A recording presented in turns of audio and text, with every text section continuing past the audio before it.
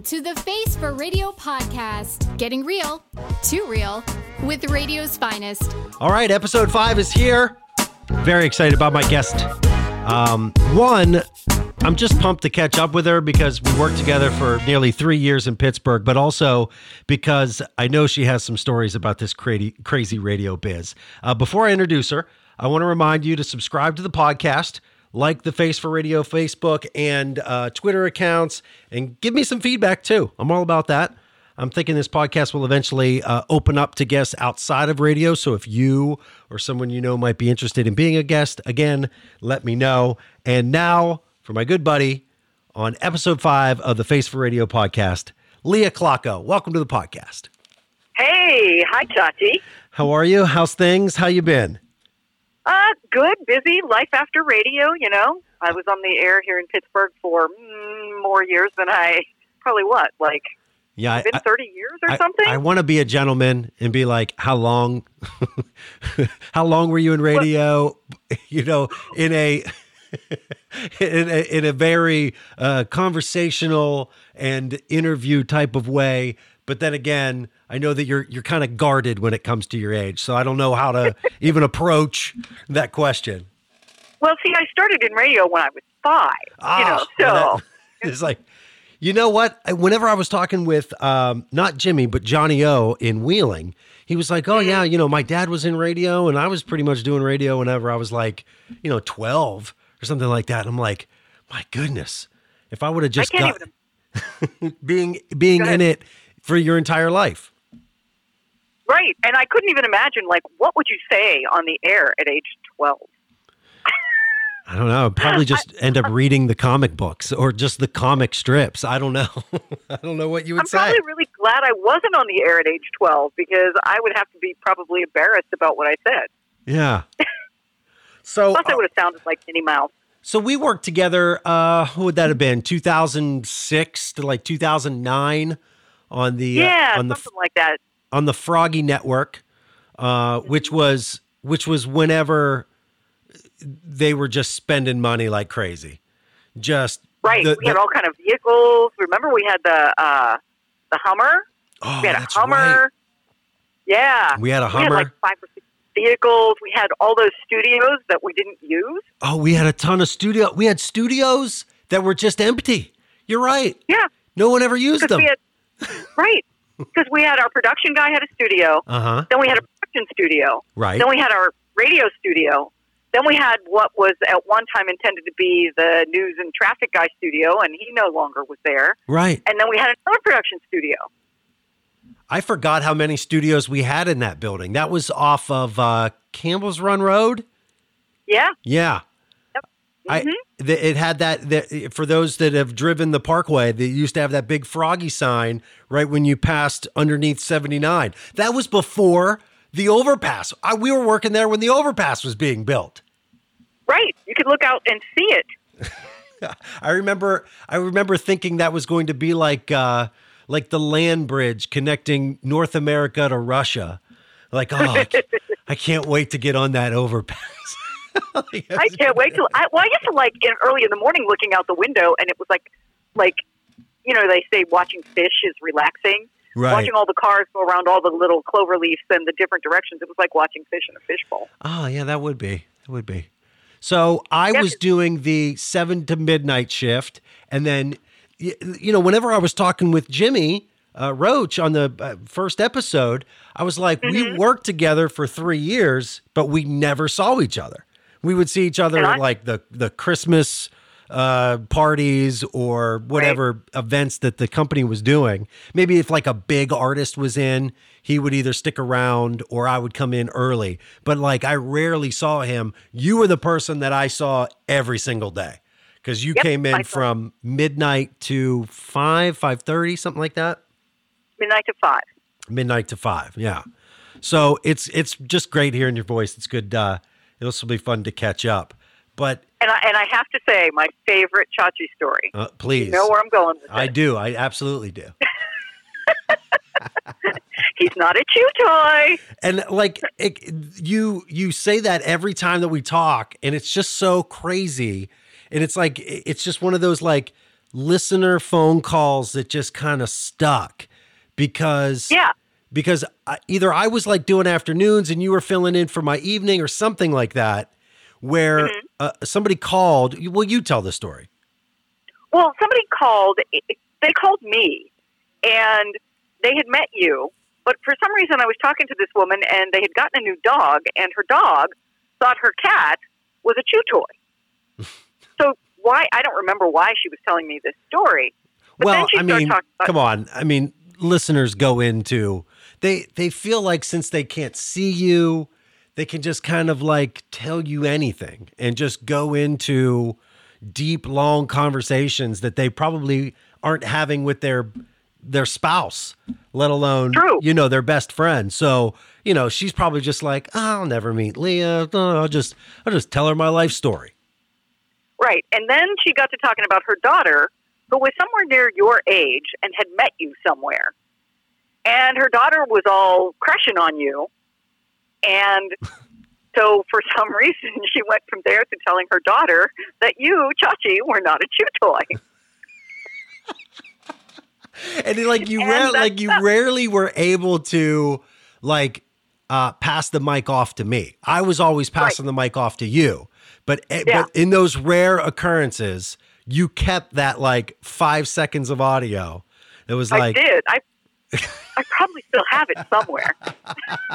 If you do, you need to find it, and I'll just intermittently drop it into this podcast. Just randomly.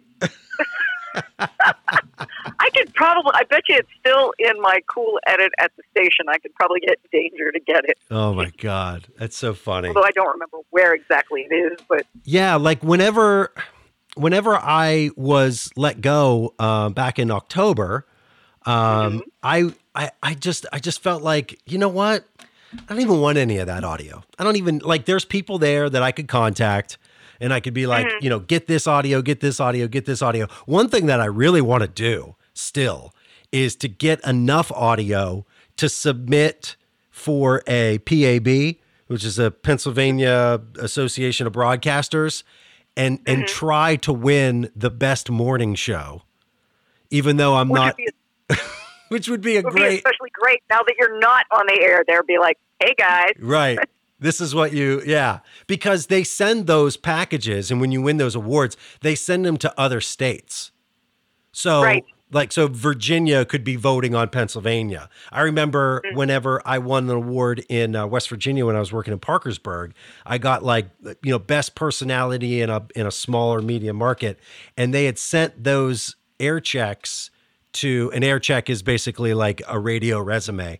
They send it to Kentucky, and I had a bunch of redneck stuff, a bunch of just redneck jokes, redneck callers. I mean, I was south of the Mason-Dixon, so I was just playing it up, and of course. And those guys from Kentucky loved it. So that's what it's all about, who you send the audio to, but you never know. Right. You never know who they're going to send the audio to as well. So. I'm still thinking about that. An air check, just to explain, is all of the talking without the music. Right. So you would listen to an air check, and it's just the person on the air. It's just all the clips of them talking, and you just hear the end or beginning of music or commercials. So let's talk about air checks for a second, because when you started in radio, air checks were a regular thing with your program director, right? Do you have any stories about that?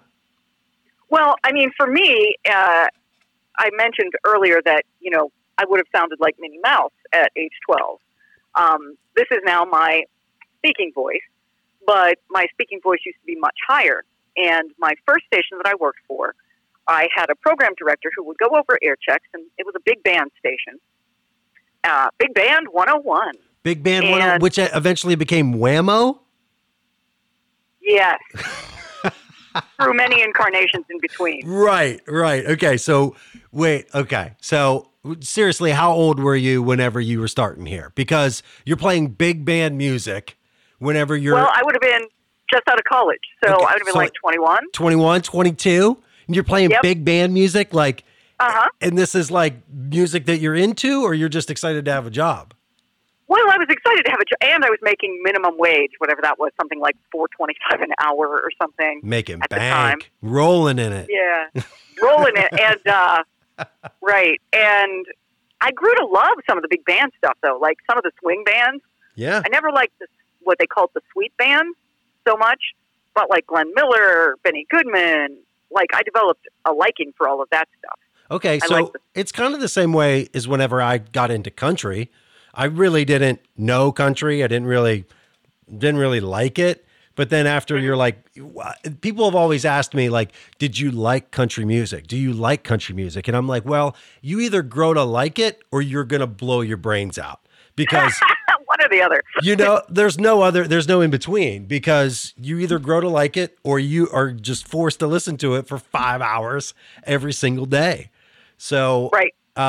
It was kind of the same way. I was like, well, yeah, I can get down with some Toby Keith, Kenny Chesney. All right. And then, you start learning the smaller B, C level bands and you're like, okay, well, yeah, I can get into this. I see it's like learning a new language, if you're just listening to somebody talking in a language, you're like, I don't get it. I don't understand.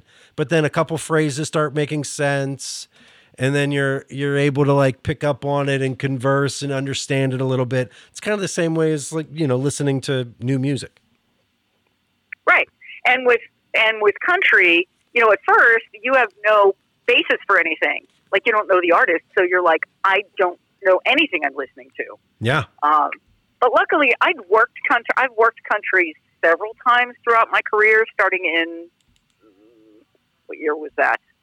Probably the late 80s. Okay. Was the first time I worked country. And I've worked it several times. So I always liked it. I mean, I grew up listening to like John Denver, who was at that time considered country. Yeah. As well as pop. So it wasn't, and my dad listened to stuff like Jim Reeves, like old country. Okay. So it wasn't completely unknown to me. Big band was kind of, when I worked that, I was like, but anyway, back to the original story. Well, that's the way this podcast is going to go. Especially with us. It's probably going to be like an hour, and we're going to get right back to you doing an air check with your first job. Right. So actually, I saw comedian Craig Ferguson live, and he was fantastic. But that's what he did. Instead of like doing bits, he started a story. And then an hour later, after telling a whole bunch of really funny jokes, he got back to I don't know how he did it by himself. Yeah. But it was really cool. Where did you see him? In Homestead at the Carnegie Music Hall. Yeah, he would be really funny to see live because it's I don't know if much of what he does is written down, more or less just him kind of working stuff out. Like him just figuring out what works and then just, like almost like a basic outline of bullet points. And I'm going to get to this point eventually, but his mind, the way it goes, it's just like, how would you even write any of that stuff down? You know what I mean? Like I don't know. And some of his funniest thing was apparently he was once working with the Rolling Stones on something. So he was touring with them because he was writing with them or something. I don't know. They were working on a movie. Yeah.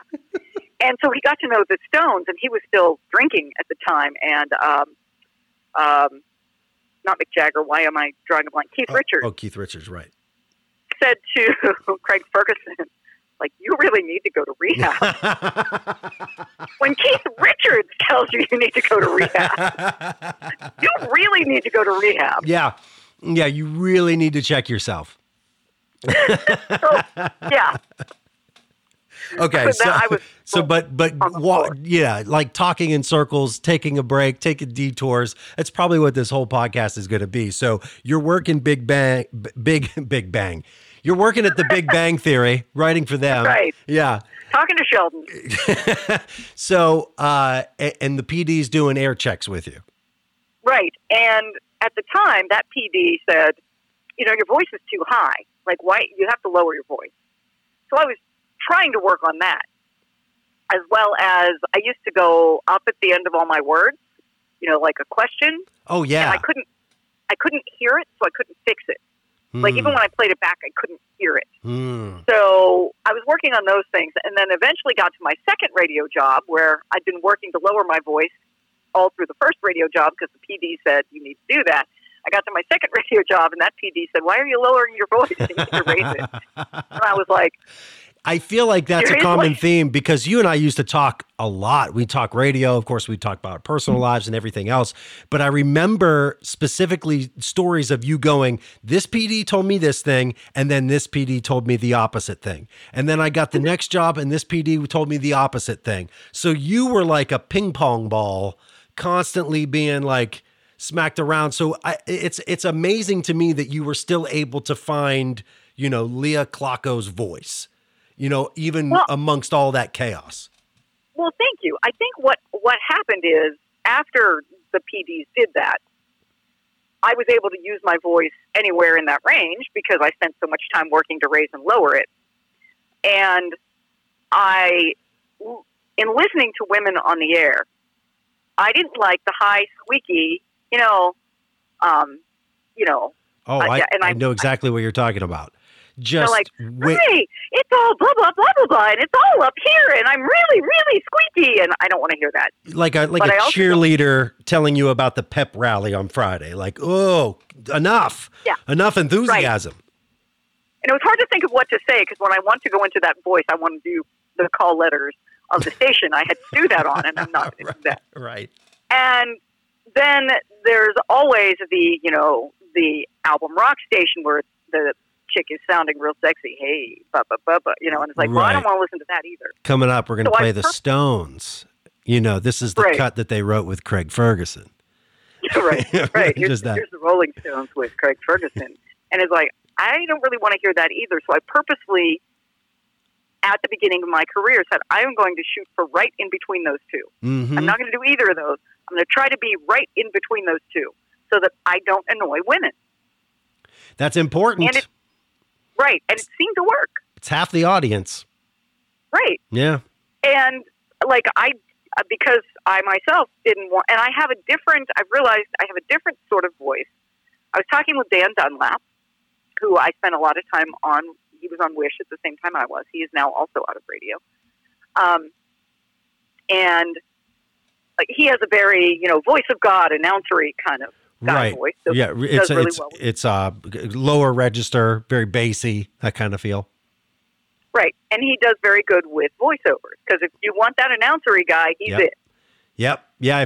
If it's a car lot, or maybe not a hard sell, car lot, but like if you just want that good tag at the end, call, Klocko and Associates for your injury claim or something like that. Right. Mm-hmm. And most women don't have any sort of voice like that. And I have a generic enough voice that most women don't do liners and things like that. And I think I actually could. Liners being the things you hear on a station, that the station aren't the jock. The imaging.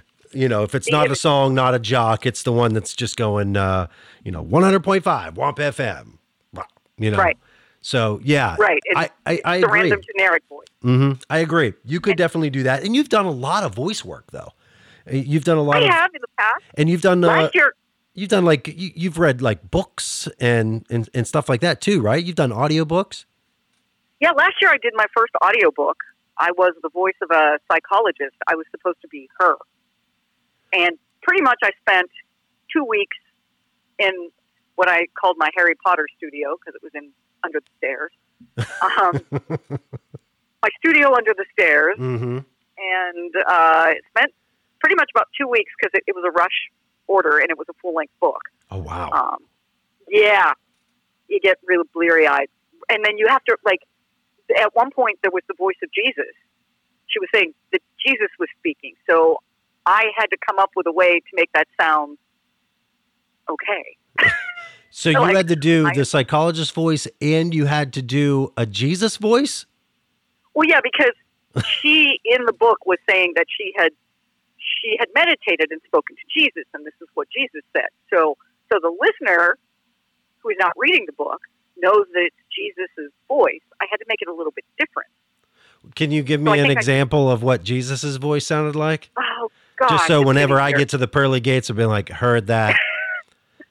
Well, I mean, I think I did it more like just very sort of calm and soft and, this is what you need to do. Oh. And Well, I so was just kind of calm if and Jesus soft is and coming friendly. to me in a meditation, I really want Yeah. him to sound like Craig Ferguson. And be like, dude, how are you? But then if You he need sounded to- like Craig Ferguson, he'd have to have a Scottish accent. Right. You need to change your life, man. Dude, or Keith Richards is going to get on your case. So, when was the last time that you worked full time on the radio? A year ago, September, I was let go September 14th of 2018.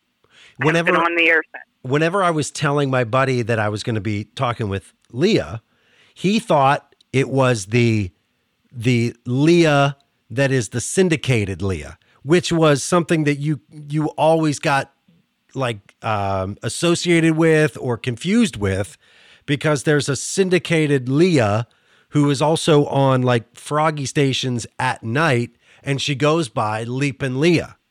So very confusing for Yes, and I used to get her emails. People were emailing her, right. but getting mine. Well, and as you know, the Froggy stations duplicate names.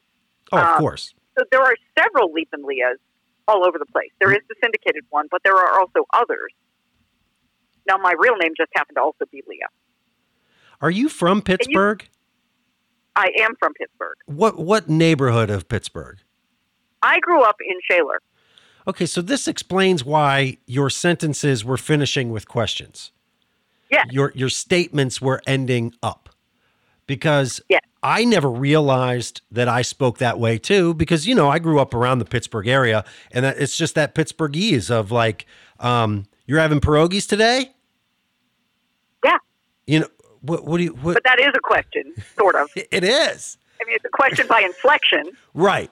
So what were you? Well, then give me an example of how you were speaking. I'd have to. So if you're going downtown, maybe you should think about visiting. It's even hard to do. Hey, I went downtown and I went to Gimbals. Gimbals. Or Okay. horns. Like everything went up, not even just like an inflected question. Okay. It's hard for me to do because it took me a long time to hear it. And once I got rid of it, I haven't done it. Yeah. And as you remember, I can't even do a Pittsburghese accent. When I needed one for a monologue I was doing, I had to get you to record it. And then I you had to mimic listen you. to it. Yep. Everyone would always say that I had this like great Pittsburghese accent. And I'm like, I just talk like my dad. I'm just imitating my dad. And I'm so upset that I didn't just like see the gold mine in that and start doing Pittsburgh Dad. I mean, I could have done, it's like a second language that I can just dive into. My wife. Do it. Hey, just clear. Hey, real quick. Let me tell you this. I'll tell you the stories. I'll tell you the story in Pittsburghese. Yeah, please. So, my wife and her friends are meeting up. We're about to go to their high school reunion, and I'm getting introduced to all of her high school friends, and we're having like a little pre-party at her friend's house, and we were having a couple pops, having a couple drinks, and I get introduced to her friend's husband, and he goes, "Yeah, I'm from the Burg." And I go, "Get out. Where are you from in Pittsburgh?" And he's like, "Well, I grew up in the Nortels." I'm like, "Oh my goodness." So we start talking in Pittsburghese back and forth. He's going, "Oh my goodness. Oh my God. Are you going down North Shore? Are you going to be watching the Stars this weekend?" And I'm like, "Oh my God. I ain't got that kind of money anymore. Pay for parking down there." So, and I could not turn it off I could not turn it off the entire night. Like, as soon as you dive into it, it was just so hard to like pull myself out. It was like I jumped into a pool. My clothes are soaking wet, and now I just can't wring it out. Like it's just on me now, Yep, you can't get out of the Pittsburgh. I have trouble doing it. There's one of my side jobs is I'm a simulated patient at the med school. So you play different characters and you ad-lib within the character. So the one character is supposed to speak in a Pittsburghese accent, and I can't ad-lib in a Pittsburgese accent. So that's the only accent that I can ad-lib in. Well, I can't ad-lib, period, unless I'm talking in Pittsburghese, because Pittsburghese has all of those like phrases that just carry you on to the next sentence. You know, to you it does, but like I end up doing the character as being from Brooklyn because, I can do the Brooklyn thing. Yeah, it's a whole different kind of accent. But you get that moxie. Yeah, yeah, but I can't do Pittsburghese to save my life. It's so crazy that you grew up in Pittsburgh. You've really lived in Pittsburgh. You're pretty much your whole life, right? I have my whole life. Yeah. So, and the fact that you just can't do it is like you're an anomaly. Yeah. Well, and growing up, there weren't many words that I said in the Pittsburghese fashion. The things that my parents said in Pittsburghese, instead of legal, beagle, and eagle, it was liggle, biggle, and iggle. Mm-hmm. And, red up the house and 100. And windowsill. Yeah, but other than that, what else windowsill. is it? What is it? What? How else is it supposed to be pronounced? I'm kidding. Windowsill. I'm kidding. You know what story I always tell about you is... Oh, please. No. This was a time that you corrected something that I was saying. Oh, no. And it was, I kept saying the wild animal, the wolf out in the woods, the wolf. And you're like, I don't think in the 3 years that I worked with you, the most angry that you ever were is whenever you were like, it's wolf. Look at my tongue. It's wolf. There's a wolf. There's an L in wolf. And I was like, okay. You're like, this lady's crazy. I was like, all right. Yeah. Wolf. Ooh, not wolf. And I've never said wolf.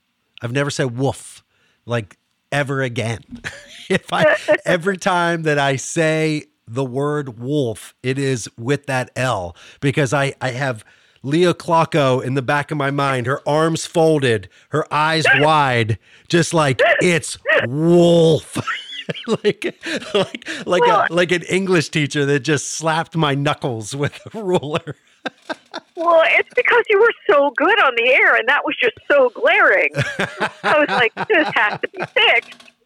That was one thing that I remember you pointing out in my delivery too, is you were like, you just seem so natural that you're able to just kind of go and carry whatever the break is, whatever you're talking about. You just kind of, it's more of a natural thing, because I remember those air checks that you had, prior to Froggy, where the PD, the program director, was like, you have to get this done in 6 seconds, and don't use any verbs and don't use any adjectives. And it was just like, how do you formulate breaks like that? Well, and it had to be like, bump, bump, bump, bump, bump, bump.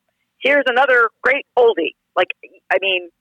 Another great oldie. If you're washing your car, here's an oldie. Like, it was just that stilted. And so it took me a long time to be able to be conversational and friendly again. I actually learned a lot of that working when I would fill in on the morning show working with Jimmy Roach. Oh, can we talk about Jimmy Roach and how I probably should have made that first episode, or the first season, like 12 episodes, like just made season 1 the Jimmy Roach season. I mean, right.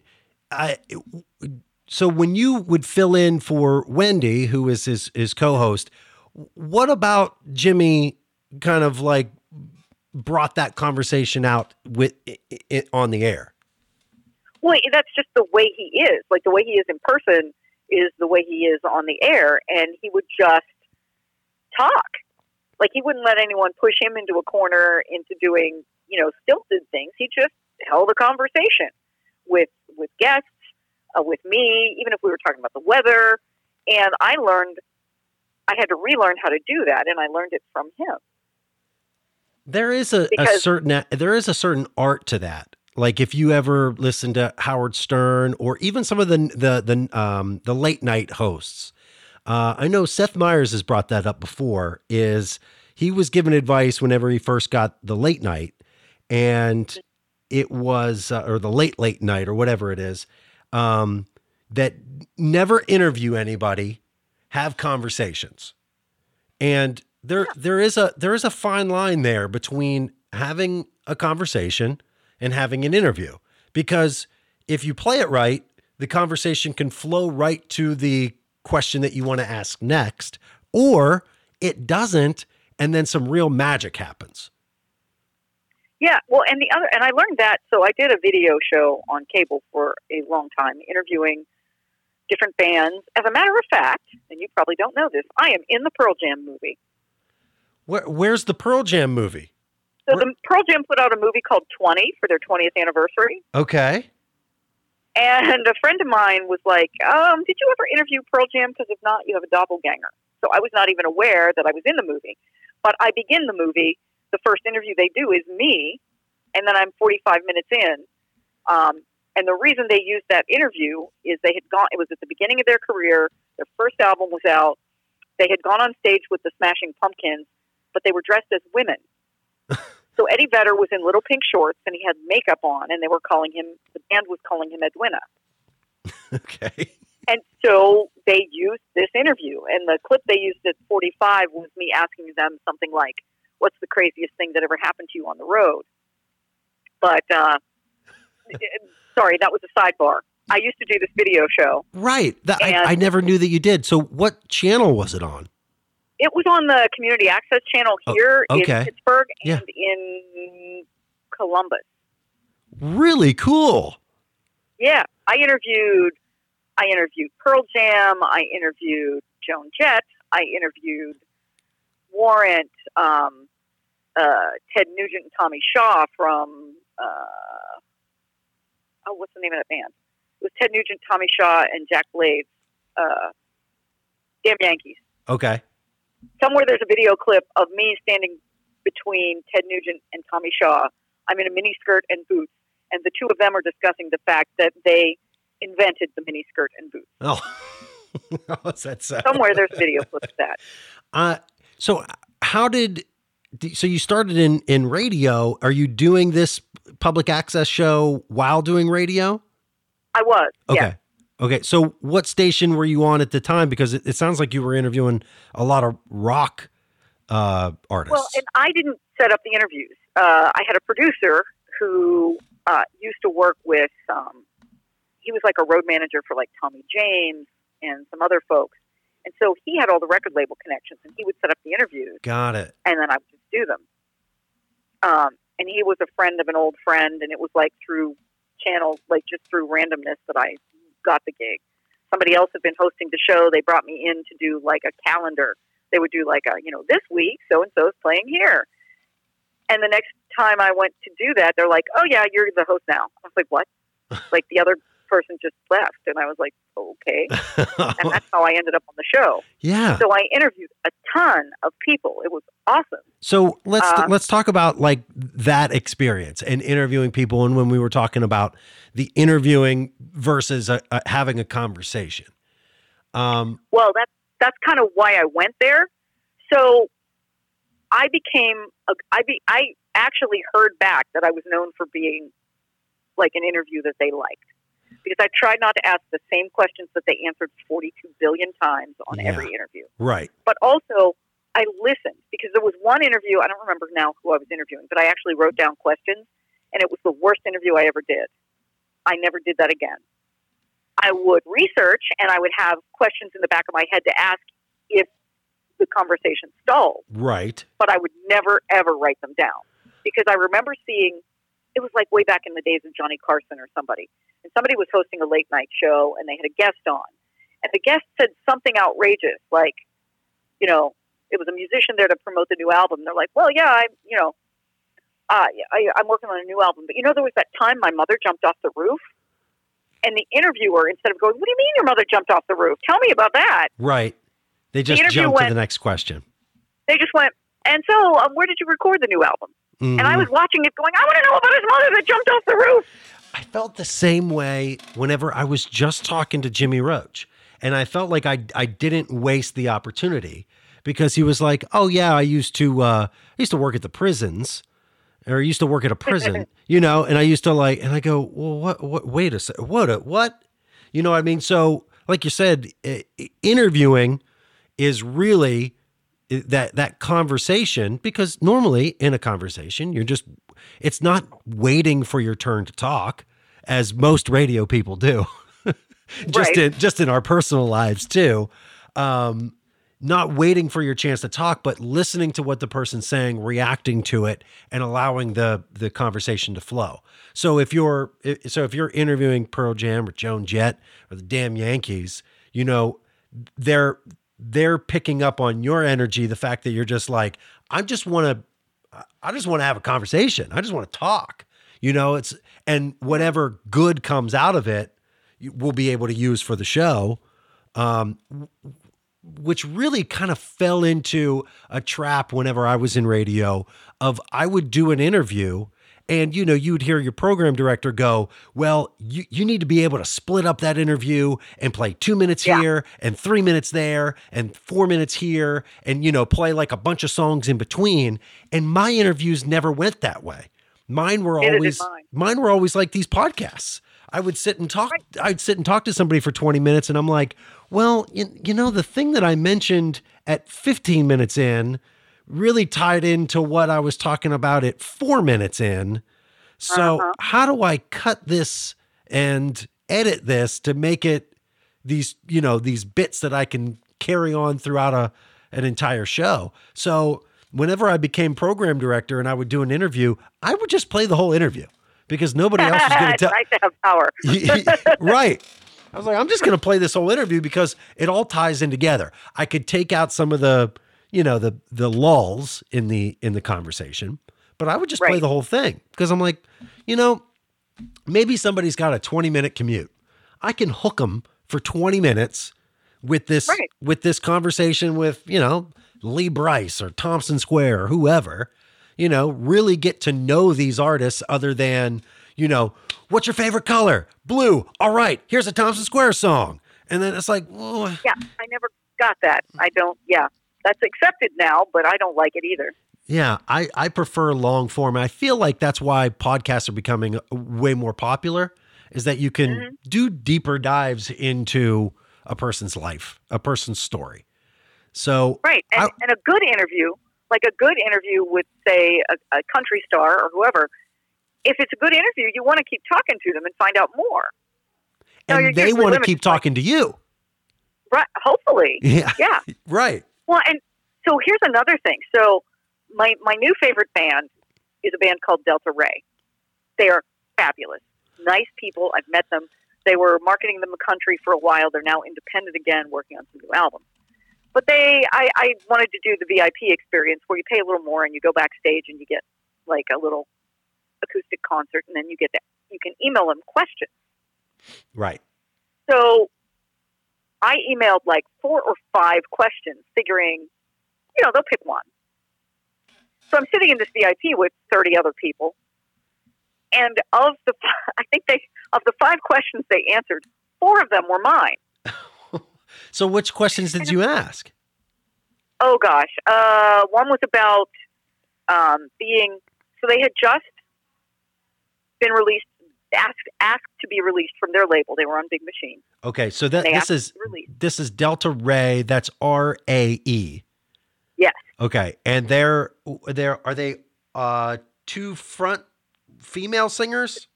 Well, they have 4 lead singers. Okay. So the band is 2 brothers and a sister and their friend. Okay. And then they have, bass drums. It's a set lineup. So it's almost like a Little Big Town kind of harmony. Yeah. Okay. Little Big Town meets Fleetwood Mac. Oh, okay.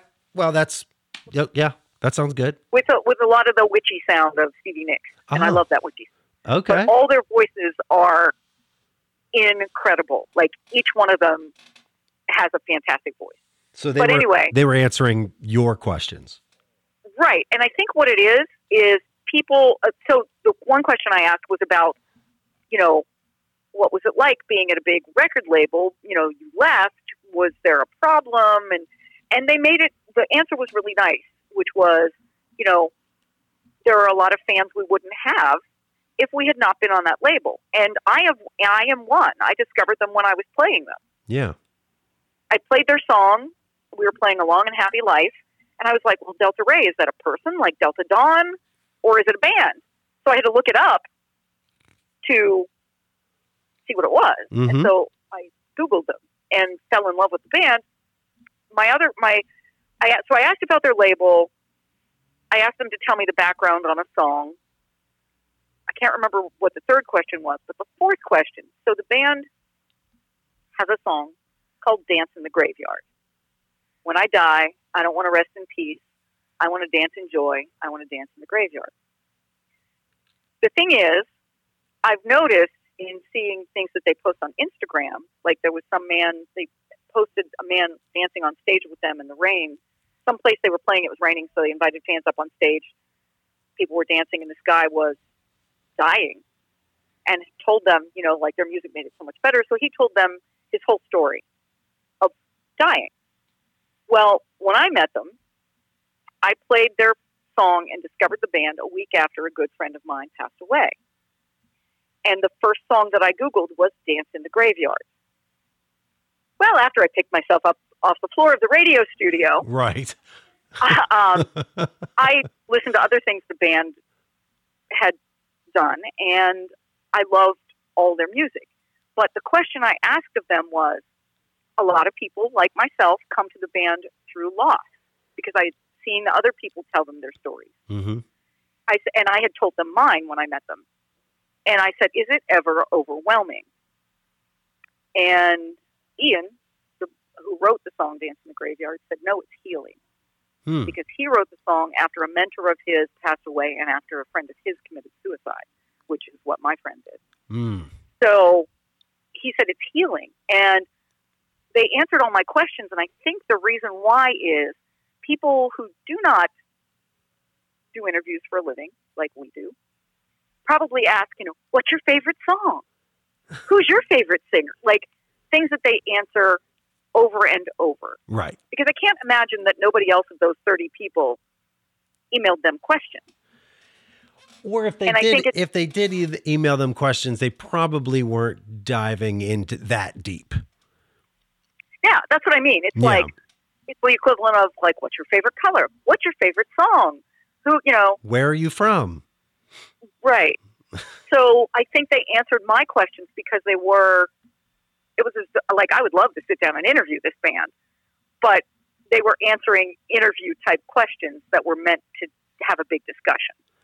Are there any other bands like Delta Ray or any other artists, and you could take a second to think about it, that you thought, man, this is like either an underappreciated artist or they're going to make it big and they never really did?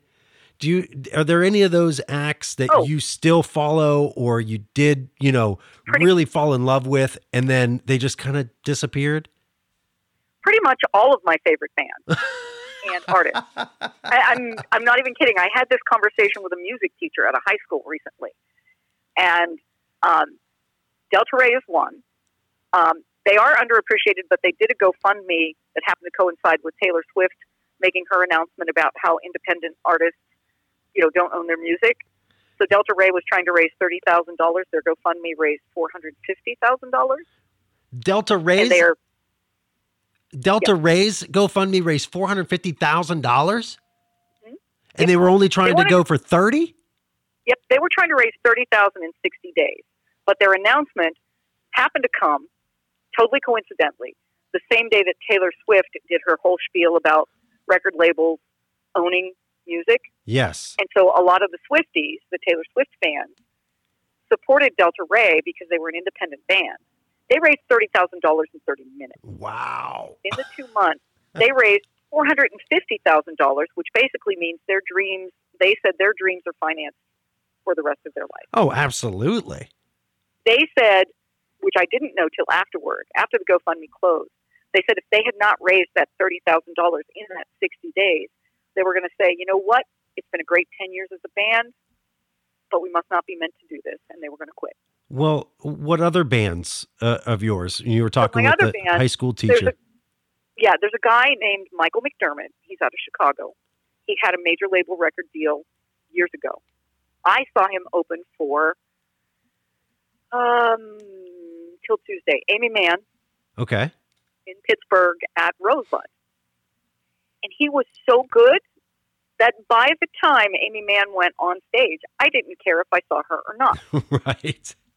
I mean, I like Amy Mann, don't get me wrong. Yeah. But I'm a huge Michael McDermott fan. He also is working on a new album.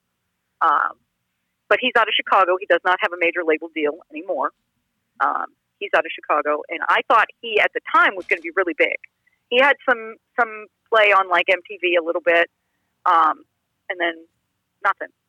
Because the guy that believed in him jumped labels, and I think Michael McDermott went with him, and then the guy, like, he just got lost in the major labels. It's really like a perfect storm for artists to make it.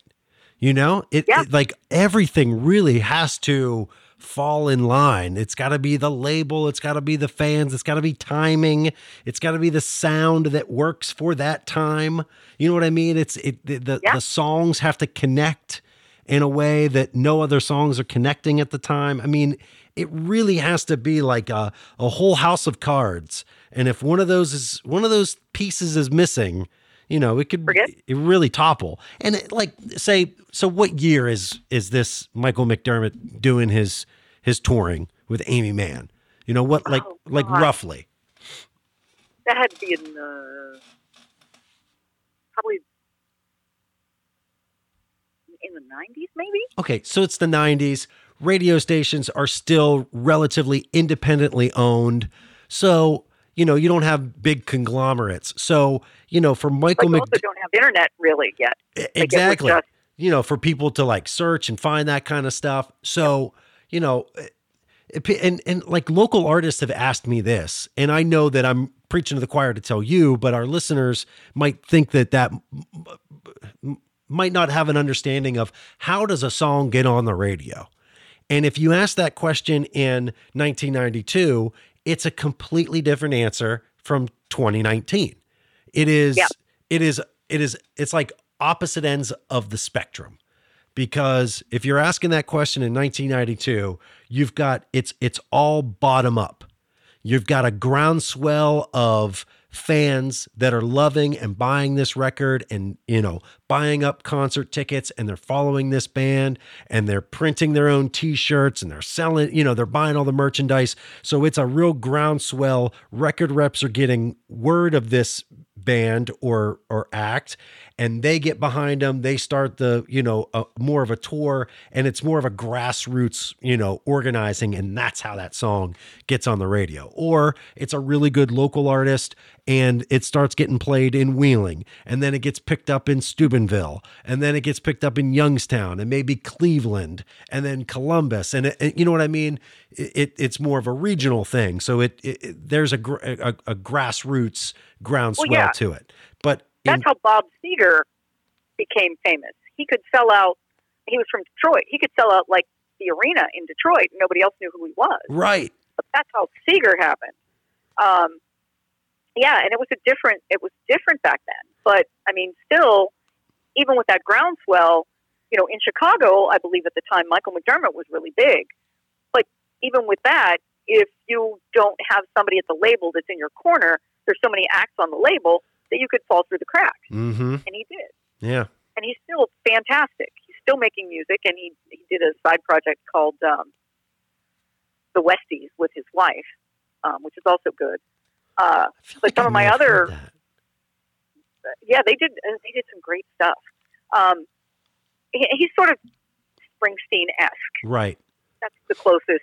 Singer, songwriter, like rock, folk leaning. Yeah.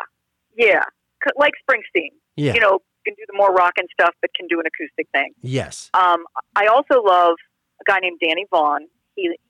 Back in the early 90s, he fronted a band called Tyketto, which was one of the hair bands. MTV played them some.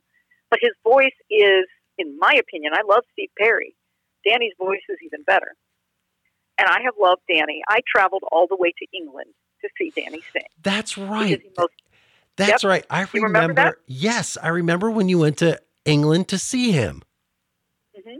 And he just put out a new album called Myths, Legends, and Lies. And it's getting some response it's getting great reviews and getting some response on the Americana charts right now. So Danny Vaughan. Vaughn. And there's two Danny Vaughns. There's a Canadian guy. That's not him. Okay. It's a long-haired dude with a Steve Perry type voice. And that's your type. Isn't that your type? Like long-haired dude? Yeah. Sure. You know that. I can't help it. Every man looks better with long hair. That's just my opinion. Well, that's my wife won't let me cut our son's hair. And I'm like, I'm cool with it because, I shave my head now because the entire top was like, I'm peacing out. It's been nice. Well, sometimes you got to. Right.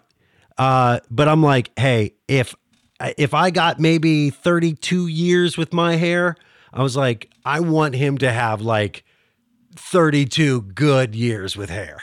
I was like, nice. just grow this thing. Who cares? Well, right. Yeah, we'll wash it. I'm with your wife. Yeah. I agree. Yeah. Good job. Some of the other bands that I like, David Wilcox, who has built a career of just being an independent artist. There's lots of guitarists really like David Wilcox, but he's a folky storyteller kind of guy. And there was one more that I have forgotten, I think. But those are my favorites. Like nobody you ever really. Oh, David Wilcox and country-wise right now, Kip Moore is my favorite. He's not he does have a major label. He is getting major attention, but he's extremely good. He's one of my favorites. And he doesn't necessarily play the game like the other country acts do. He does not. He's like, I'm going to put out an album whenever I feel like putting out an album. I'm going to go out on tour whenever I want to go out on tour.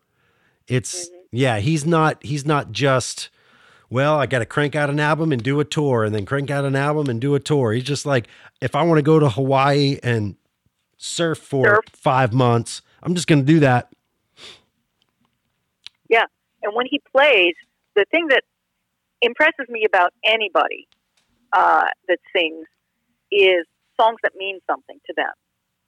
And his songs mean something to him. Little Big Town, most of their songs do. Now, the album that made it biggest for them with Pontoon on it, that was kind of, to me, sounded prepackaged. Yes, that wasn't, to me, their best work, but it was their biggest hit. And then after that, they were able to do what they wanted. Yeah, sometimes you have to do the pop so you can do the art. Mm-hmm. It's the pop. Yep. The pop pays for the art. So I can't fault artists for doing something that might not feel right, but it gets you the money so you can do more of the art stuff. And you could do more of the stuff that feels more genuine, because otherwise you're just a starving artist. Right. And nobody's hearing your music. Nobody's hearing it. Sometimes you got to do it. Yeah. You got to be able to hook them in with, She Thinks My Tractor's Sexy, before you can, really make them feel something with Me and You, or the good stuff and that kind of thing. Well, now, Chachi, do you have artists that you like that you thought would make it that other people don't know? Do you remember Froggy used to have artists come in all the time?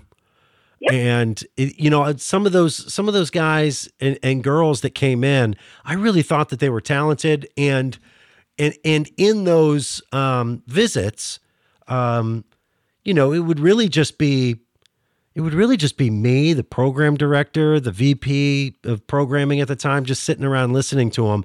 And the PD, the VP, they've got places to go, they got people to talk to.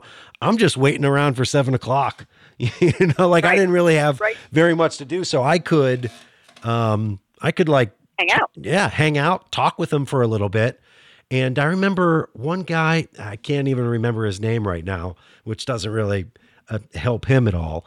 But he sang a song, and I was like, man, this song, I'm thinking in my head, reminds me of a book called Into the Wild, where it was turned into a movie too, about a guy named Christopher McCandless, who graduated college, burned all his money, drove his car across the country until it was swept away in like a flash flood, and he just started tramping around the country. And for some reason, while this guy's playing the song, I'm like, man, this reminds me of that book.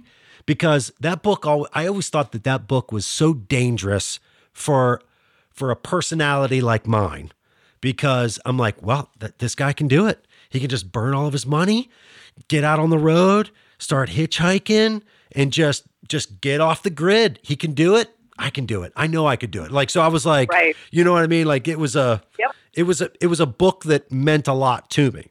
And he's playing this song, and I'm like, man, this reminds me of this book. And he gets done, and I was like, well, tell me about how you even, wrote that song. And he goes, I was inspired by this book called Into the Wild. And I was like, get the hell out of here.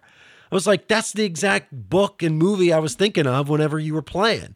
And he's like, wow. Right. He was like, I pitched that song for the soundtrack, and it got really close to, making it. And he was like, it never got picked up, but those were just those types of conversations that we had in those rooms, where it wasn't like, okay, well, where are you off to next? And, what do you eat when you're out on the road? It was like, it real felt real conversations, real deep stuff. And I'm always so inspired or curious about how a song comes to be, how it becomes written, how the music gets accompanied with it.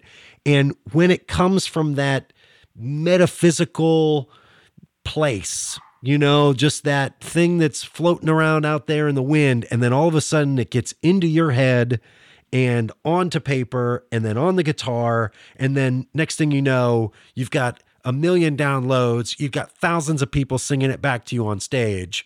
How that, because if you talk to some artists, and I'm sure that you had this come up a lot with the amount of interviews that you did, because we haven't even talked about the fact that you did all the hometown country segments on Froggy, is the fact that like some of the best songs are written within like 5-10 minutes. Right. They're just like, boom. I don't know. It just came to me and I just started writing. There's a book called Written in My Soul. It's hard to find, but they talked with like Tom Petty, Sting. I forget who else was in the book. But Sting said in the book that it's like there's a river of songs like floating around out there, and every once in a while you just reach up and pull one down. Like he doesn't know why it works or where it comes from. But it's like they're out there and you just get lucky, reach up, pull one down. Huh. It's like catching a fish. Yeah. So you're just throwing lines out there, nothing ever bites, and then bam, you get something. And that's my problem too. When I meet famous people and I'm not interviewing them, I almost hate to meet them when I'm not interviewing them because they don't have time to talk to me. Right. It's a quick meet. Hello, nice to meet you. Love your music. Move on. And like, especially when I've met Kip Moore, I really want to talk to him about like his songs, his music, because he has so much to say, and he'd be a great interview. I never got to interview him. And to say, hi, great to see you. Yeah, it's going to be a great, like, I feel like, oh, this is just stupid. So, right, because you don't have time. Yeah, you don't have time. You're just shaking hands. I remember the one interview that I always wanted was Brad Paisley, because we grew up around the same area. Right, that would've been great. Right, northern panhandle of West Virginia. I wanted to talk to him about DeCarlo's Pizza and football rivalries and, whatever else would come up about talking about the Valley. And I just never got that interview, but I met him whenever he came to Hershey. And I was like, I'm from West Virginia. I've been drinking. I'm like, I'm from West Virginia too. Blah, blah. I'm just like, it just came out as like just annoying drunk dude. It wasn't the type of the interview or the conversation I wanted to have. Yeah, that's how I feel like with Kip Moore. It comes out as like just another female fan going, oh, I really love your music. Okay, let's take a picture. All right, great. and like I walk away going, stupid. Like you just feel dumb. The only meet and greet that I've ever had that felt like an actual meet and greet, not just a picture opportunity, was with Margo Price. Do you know Margo Price? Yep. Mm-hmm. Okay. So I contact her record rep and I'm like, I'd love to meet her. Does she do a meet and greet? And the rep was like, nobody knows her. They're like, she doesn't do meet and greets because nobody wants to do a meet and greet with her. She's just like, she was opening up for Chris Stapleton. And I was like, well, I'd love to go backstage and just introduce myself. I was like, I play some of her songs, every so often whenever I feel like it, being the program director again, you can throw songs on there. Get to do that. Right. So, Lauren and I are backstage and we're just having a beer, shooting the shit with her. And it was, nice. It was the only meet and greet, other than, one with, Toby Keith one time that felt like I was actually having a conversation. It was Phil Vassar's meet and greets. He takes the time to talk to people. Oh yeah. So that's the one that I can think of that, it feels like more than a meet and greet. You can chat with him. He takes the time. Let's talk about your hometown country for a second. Okay. Because how many years did you do that? I mean, you did that for a decade or more? Well, pretty much the whole time. We used to do 1 hour specials, and I think I did like 10 of those. So we did like one a year or something. And Froggy in Pittsburgh was really the only station that's playing local music at the time, regularly. Right. And then it morphed into, I would do just the songs. I would put an intro and outro on the songs. Yeah. Meaning like anytime the song played, it would be, and Froggy's hometown country, here's so-and-so with this song. Yeah. And it was great being involved. That's one of the things I miss not being on the air is not really being able to support local music in any way. I have to say that segment really inspired me whenever I went to Parkersburg and whenever I was here in Harrisburg, of like really reaching out to local artists and getting them involved in anything that I could, And I feel like because I've done that, I got more positive response from the local music scene. You know what I mean? They're like, this guy is supporting local artists. We need to support him. Maybe I didn't get enough, obviously, but. Well, but most stations don't support. And I know when Froggy let me go, for a while there, they weren't doing any hometown country. They stopped. Now I've noticed they have put some back with somebody else's voice intro and outroing them. That's good. But so you can still listen to Froggy? I do on occasion to see what's going on. Yeah. Like I have my issues with it, but it's still, I'll pass by to see, because most of the people on there I still know, and they're all great people. So I just can't bring myself to put on the radio station here. I'm like, well, and it's also only been about 2 months. Yeah. So it's been a year for me. I didn't listen at first. Right. It just feels like, time. Maybe a little bit of time. It just feels like, I wrote a book and everybody's reading the book. And if I flip over to it, I'm like, yeah, I wrote that. You know what I mean? Like everything, totally get it. Everything that's on the station is still everything that I wrote and, either I produced or I gave to somebody else to produce. So it just feels like an ex-girlfriend. Like I'm like, I don't really, I don't need to call her. I don't want anything to do with that. That's a good description. Yeah. It's like an ex-boyfriend. You're like, I wasted so much time on you. Okay. I don't need to go back there. But I don't need to. What I meant to ask about hometown country is, you being able to give a voice to a lot of these local artists. Are there any of them that really made it in not necessarily like, wow, they're Luke Bryan status, but you know what I mean? Made it to the point of like, wow, you know what? I got my song on Froggy in Pittsburgh. Maybe I'll roll the dice and go to Nashville and see what happens. Well, as you know, probably lots of Pittsburgh natives went to Nashville. Some of them are now semi-famous. Of course, Dave Pahanish was one of our hometown country artists, and he wrote number ones for like Keith Urban and like Jimmy he's Allen. a songwriter. Did he write the songs for Jimmy? Am I saying that? Is it Jimmy Wayne. Jimmy Wayne. That's what it was. Yeah. And one for Keith Urban, and there's been a bunch. And then in Alan Jackson's band, his fiddle player, Ryan, what's he going by? Ryan Joseph. Joseph's actually his middle name, but okay. He was one of our hometown country artists, and he's now Alan Jackson's fiddle player. Oh, okay. Gord Thurston was a local hometown country artist. He went to Nashville, spent so much time playing guitar. He's like I don't know if he's playing with anybody's band. He pops up now and then with different famous people bands, but basically he is so good at guitar. I believe he's like one of the guitar companies hired him to like promote their products. Oh, okay. Last I heard. So that's a few. There are a lot of hometown country artists that are in Nashville. Vanessa Campagna, who we played when she was like 12, is down there doing stuff.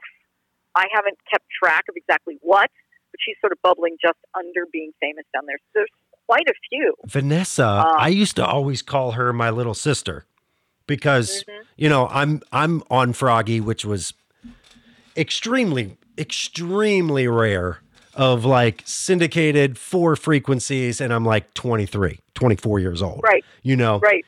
And I was like the closest to her age.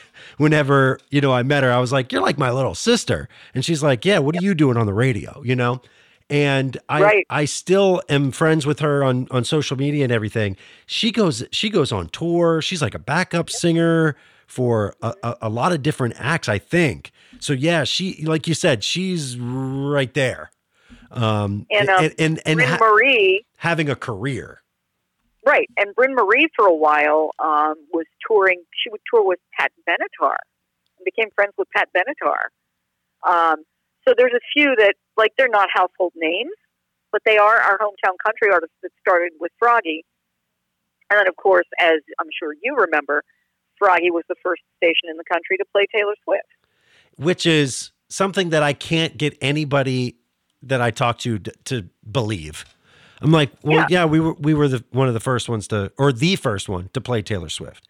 And like, I believe it was the first one because Frank Bell, who was our general manager at the time, knew Taylor's parents had been on the other side of the state where Taylor grew up, and he played the song, and actually now he works for Taylor. Yeah, every time, because his brother lives in Williamsport, every time that he goes and sees his brother, we would always have dinner. Me and somebody else. Yeah, I've caught up with Frank a bunch of times. He's I catch up with Frank occasionally online. His daughter just got married. I saw that. Yeah. I saw the pictures. Yeah, I'll Facebook message him now and then. Mm-hmm. Actually, the first time I went to see Delta Ray, I was like, I need a backstage pass, and he was helping them out in like the off season. Taylor wasn't doing anything at the time. And so I messaged him like, hey, can you wrangle me a backstage pass? So I went to Baltimore to see Delta Ray. And one thing Delta Ray does at their concerts is for teachers and nurses, you can nominate a teacher or a nurse. And in each city, they pick one to get a free ticket to the show and come backstage and meet them to support what these professions do for everyone. And so I'm standing there to go backstage, and the guy with the clipboard's like, who's Leah? I'm like, that's me. He goes, how did you get this pass? I'm like, radio channels, you know. He goes, you're the only person in this whole tour who got backstage who was a teacher. I was like, okay. and Frank was always the guy that would call the hotline, on his way home from happy hour or whatever. But Frank is also just a good radio guy. Like he was on the air at one time years ago. Right.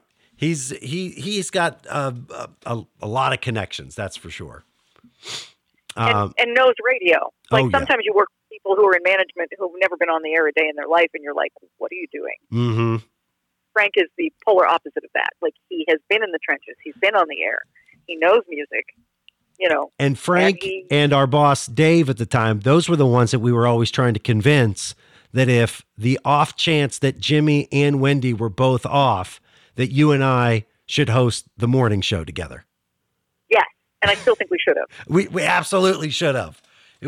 We should have just told Jimmy and Wendy, like, call in sick.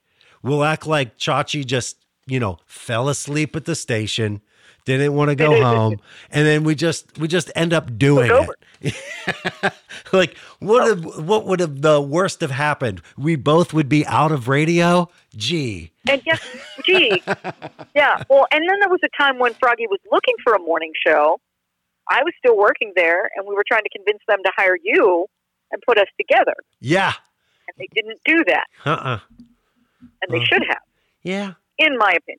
Yeah, they really should have. But they didn't. And they didn't. I end up moving to Harrisburg and meeting my wife and having 2 great kids. So, sometimes thank God for unanswered prayers. Gee, where have I heard that before?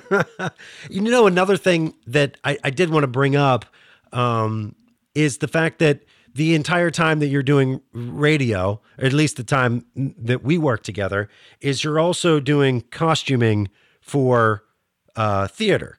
Are you still doing that? And Still am. Just talk about that and how cool that is. Well, people asked me at one point, how did you get into costuming? I'd always done theater and acting from high school and stuff. And then they were like, well, how did you get into costuming? And I said, I dated an actor, which is really what happened. He was working on a show. I couldn't be in the show because I was on the air. At that time, you had gone and I was 7 to midnight. Yeah. No, that couldn't be right. No, I was working at... No, you would. Yeah, you wouldn't. You were doing costuming whenever we worked together. Yeah, so it was a station I was on before. I guess I was on 3WS, and I was working evenings. So I was working 7 to midnight, and I couldn't do the show. I couldn't be in the show because I couldn't make the performances. So I offered to costume a show for, this guy that I was dating. He was directing, and that's how I started costuming. And I'd always known how to sew, but you can buy clothes cheaper than you can make them. So I stopped sewing. And then when I started costuming, I found out I liked it. I was good at it. I've been doing it since 1999. And I currently costume for Carlow University, for Shadyside Academy High School, and for East Allegheny High School, and as well as help out at Peters Township. And this past summer, I costumed for Pittsburgh Musical Theater for the first time. So I do a lot of costuming. So yeah. Now that I'm not, and actually I'm told that after Froggy let me go, somebody at Froggy was like, oh, she'll be fine. She has all those other jobs she does. Like, well, okay. Yeah, thanks. Thanks. It's always great to hear somebody else say, you'll be fine. Right. Just ask me if I'm going to be okay. You don't have to make that assumption. Right. But gee, thanks for the vote of confidence, but whatever. So what are you doing now outside of radio? Well, I'm doing a lot of the simulated patient work that I was talking about, where the med school and other medical entities and schools hire you to basically, there was that Seinfeld episode apparently where somebody was a standard simulated patient. Everybody talks about that. I think that may be the episode that I always go, I worked with a lady that did that. Mm-hmm. Yeah. Now, it's not quite the way they portray it, but basically our job is to teach them communication skills. So they practice on us so that hopefully when they get out in the world, they have a better bedside manner. Got it. And we learn a bunch of psychology and skills to make that happen. Because they're really, really book smart and they know the ins and outs, but also you've got to have a little bit of nuance whenever it comes to people. Yes. And understand that an illness generally has an emotion with it. Fear, you're giving someone bad news that they have a really bad disease. They can't hear you tell all the treatments you're going to do because they're still stuck on, I've got a horrible disease. That kind of thing. Just the absolute shock of it. Yeah. Yeah. And you learn, I've learned a lot. I know just enough about medicine to be, the person going, oh no, I've got this. Oh my gosh, these are my symptoms. I must have this. Oh no. You should be hired as like a translator for doctors. You just kind of. I'm not quite that good. No. I understand some. It's like the doctor describes what it is or whatever, and then you're just like, listen, this is what they're saying. Yeah. It's like, right. Here's the human side of it. Right. I understand some medical speak. There are some things that I can figure out what they're talking about sometimes. But we also learn a lot of psychology, which is great in real life. Lots of the other patients, like I am, use it like on their kids. Oh yeah, I bet. Do you have any tips for me? It would take another whole podcast to get into that. Maybe we'll do that. Maybe we'll do that at another time. But so I do a lot of that, a lot of costuming. Just some of the same jobs I was doing while I was doing radio, and still trying to figure out what I want to be when I grow up. How are the cats? Oh, the cats are fat and sassy.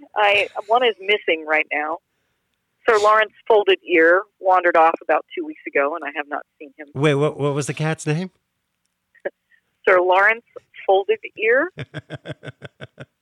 I remember working with a lady in Wheeling, and her cat's name was Mr. Mojo Rising. Nice. That was a great name for a cat. Somebody's a Doors fan. Yeah. Oh, yeah. Huge Doors fan. Well, one of my cats has his own Facebook. Oh, really? Zombie Yep. If you look on Facebook, it's Zombie Jackson Cat. Zombie Jackson Cat. Mm-hmm. I'm typing it in right now. now. A lot of attitude. Oh, yeah. Yep. 156 likes, make it 157.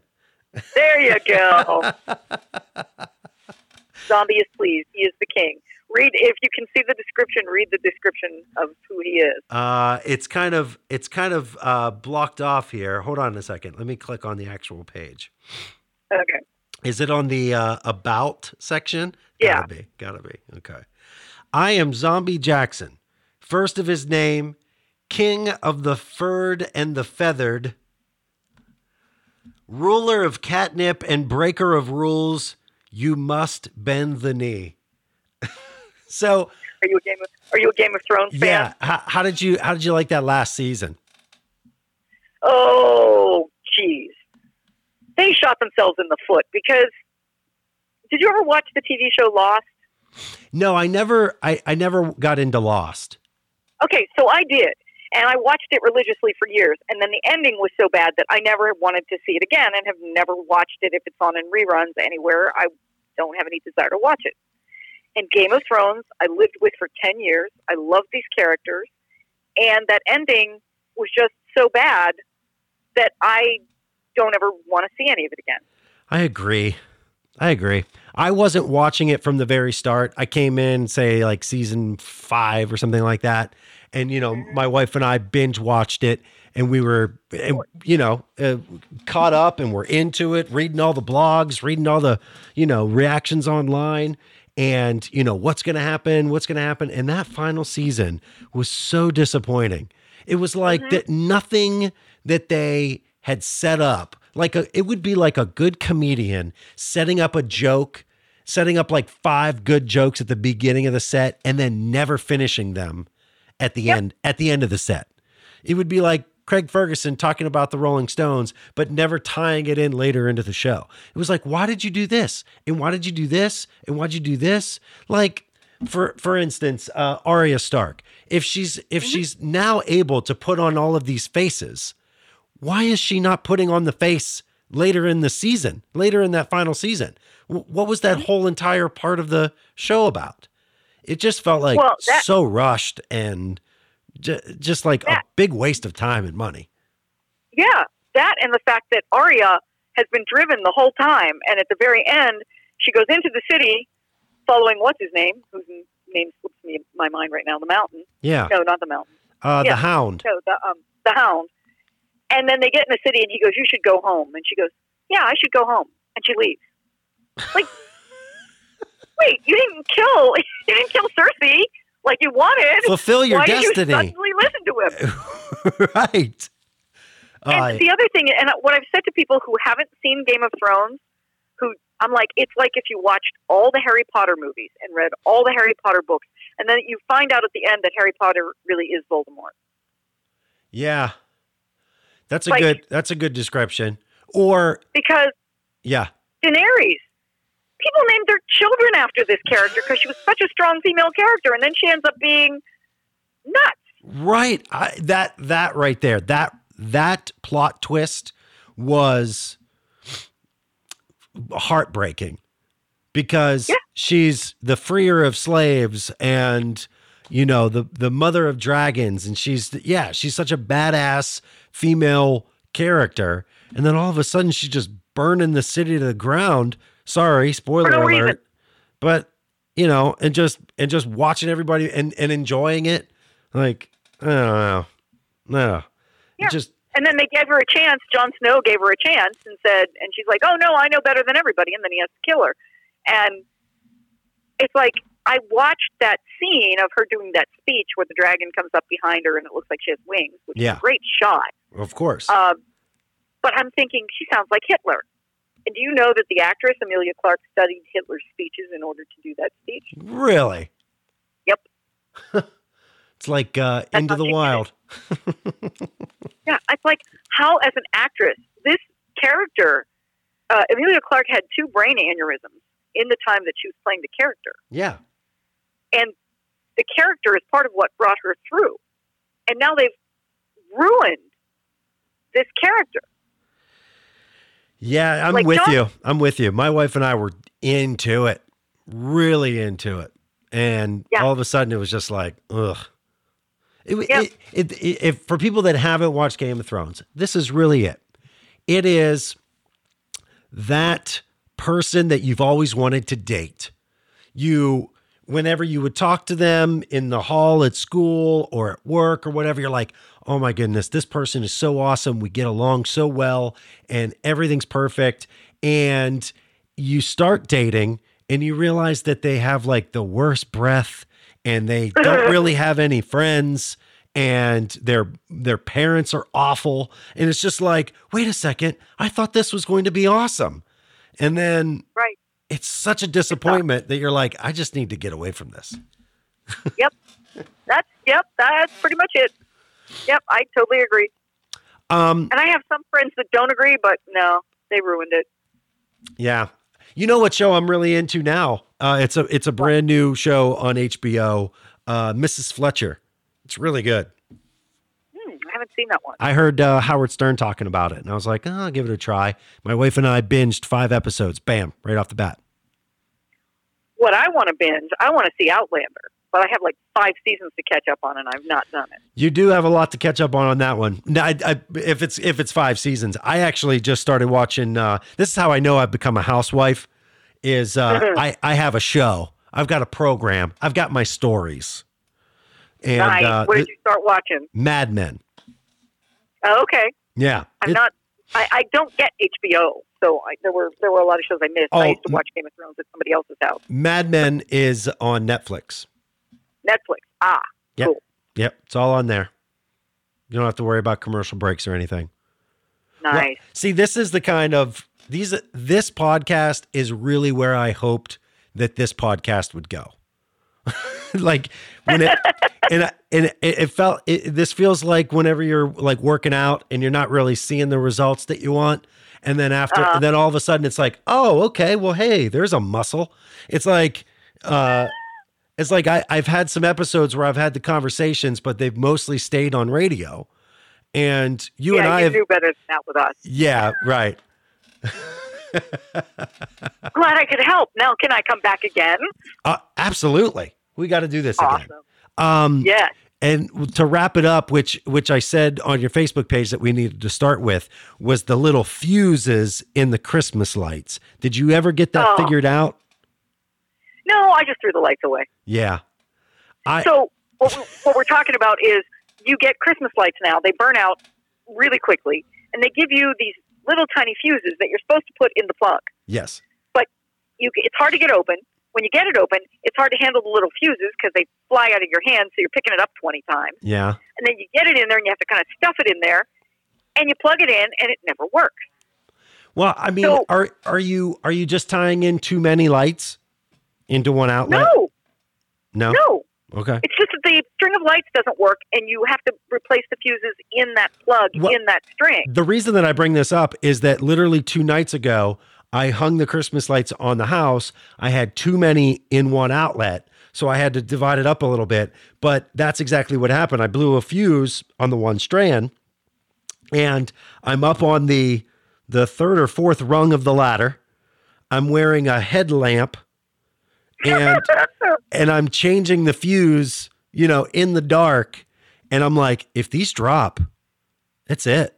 I'm not going to be able to change them. But I watched a 30-second YouTube video on how to change them out, and it took me 5 minutes to change them, and it worked.